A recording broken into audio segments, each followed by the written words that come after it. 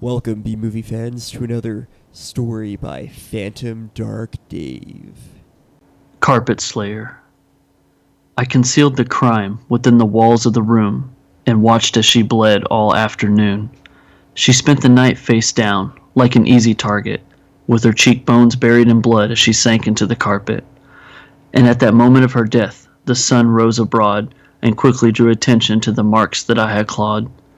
I stared at her figure as it accompanied the floor and removed the knife which caused her blood to pour. I carried it into the bathroom and washed the blood down the drain and rid the evidence that it was used in a slaying. I cut an outline in the carpet, and with no attention to brag, I was able to roll her inside and use it as her body bag.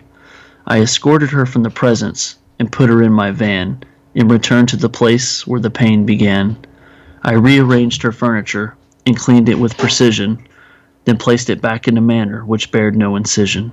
I walked towards the door and left in my past, with nothing close to remorse and only hatred in my grasp. I climbed into my van and took a deep breath, and slowly smiled as I inhaled her death.